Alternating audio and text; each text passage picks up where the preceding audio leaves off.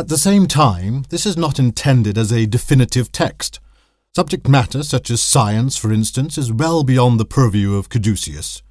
Indeed, it would be a rather lengthy book that delved into great detail on the variety of topics mentioned in the different chapters. For want of a better description, this text should be viewed as a Rosetta Stone. The Rosetta Stone is perhaps the most famous piece of rock in the world that has become a symbol for the mysteries and the anomalies of antiquity and our endeavours to decipher them. It was the means by which, thanks to Jean-François Champollion in the 1820s, Egyptian hieroglyphics could actually be read for the first time.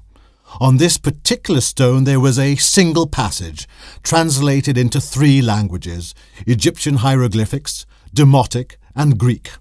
With the understanding of Greek and Demotic, and then paralleling the meaning to the hieroglyphics, the message on the stone was finally revealed, and hence the ability to read the texts of the Egyptians and further our understanding of this great and ancient culture initiated. The text aims to present all that we have known combined with alternative and equally viable theories that blend academic thinking and spirituality. These alternative theories, I stress, will be founded on substance, fact, which will be cross-referenced and, at the point of conclusion, should provide a fuller understanding of the evolution of man and from whence we came. At the very least, we should be better comforted by the depth and profundity of it all. The means by which Caduceus will unravel the mysteries, anomalies, and the preconceived ideas of traditional education is by the presentation of ancient texts and contemporary commentaries, in addition to looking at the hard evidence. This concept of the combination of disciplines is neither new nor original. It has been suggested previously by the biologist and scientist Edward O. Wilson in his book Consilience, The Unity of Knowledge.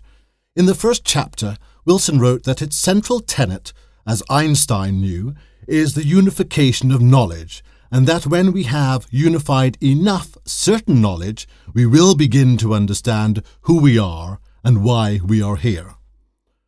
Francis Fukuyama advances a similar concept in detail in his work The End of History and the Last Man, with reference to the renowned philosophers Kant and Hegel. Of Kant's an idea for a universal history for a cosmopolitan point of view, he writes, Kant suggested that history would have an end point, that is to say, a final purpose that was implied in man's current potentialities, and which made the whole of history intelligible. It also provided a standard by which one could undertake the tremendous effort of abstraction required to separate what was essential in this evolution from the great mass of facts about events that constitute the raw material of history. Of Hegel, he comments, Hegel defined his project as the writing of a universal history which would provide the exhibition of spirit, that is, collective human consciousness, in the process of working out the knowledge of that which it is potentially. Hegel, Fukuyama asserts, was the first historist philosopher, that is, a philosopher who believed in the essential historical relativity of the truth. Hegel maintained that all human consciousness was limited by the particular social and cultural conditions of man's surrounding environment, or as we say, the times.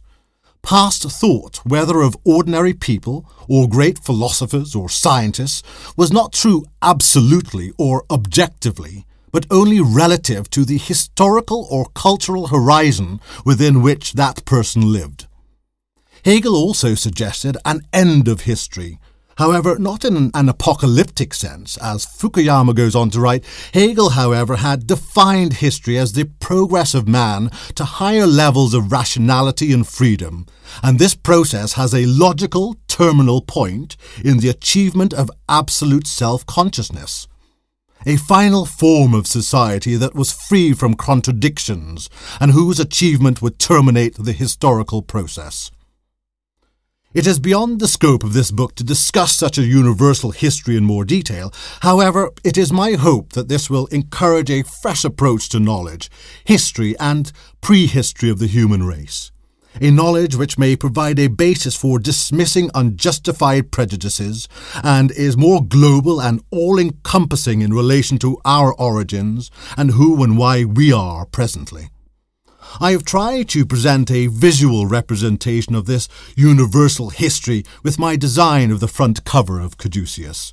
This complex symbolism envisages the overlapping of history and symbol. We see the cross of Christianity, which is also seen in Aboriginal North America and Mayan world prior to Christianity, representing the four corners of the earth.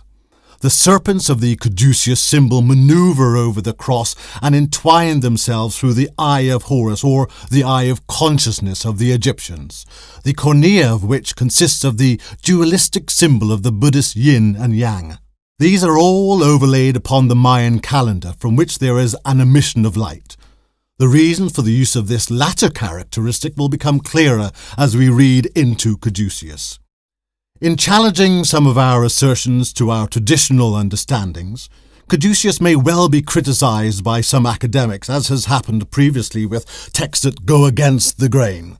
The amount of evidence provided here, however, should provoke the questions: when do such a number of anomalies cease being referred to as mere coincidences?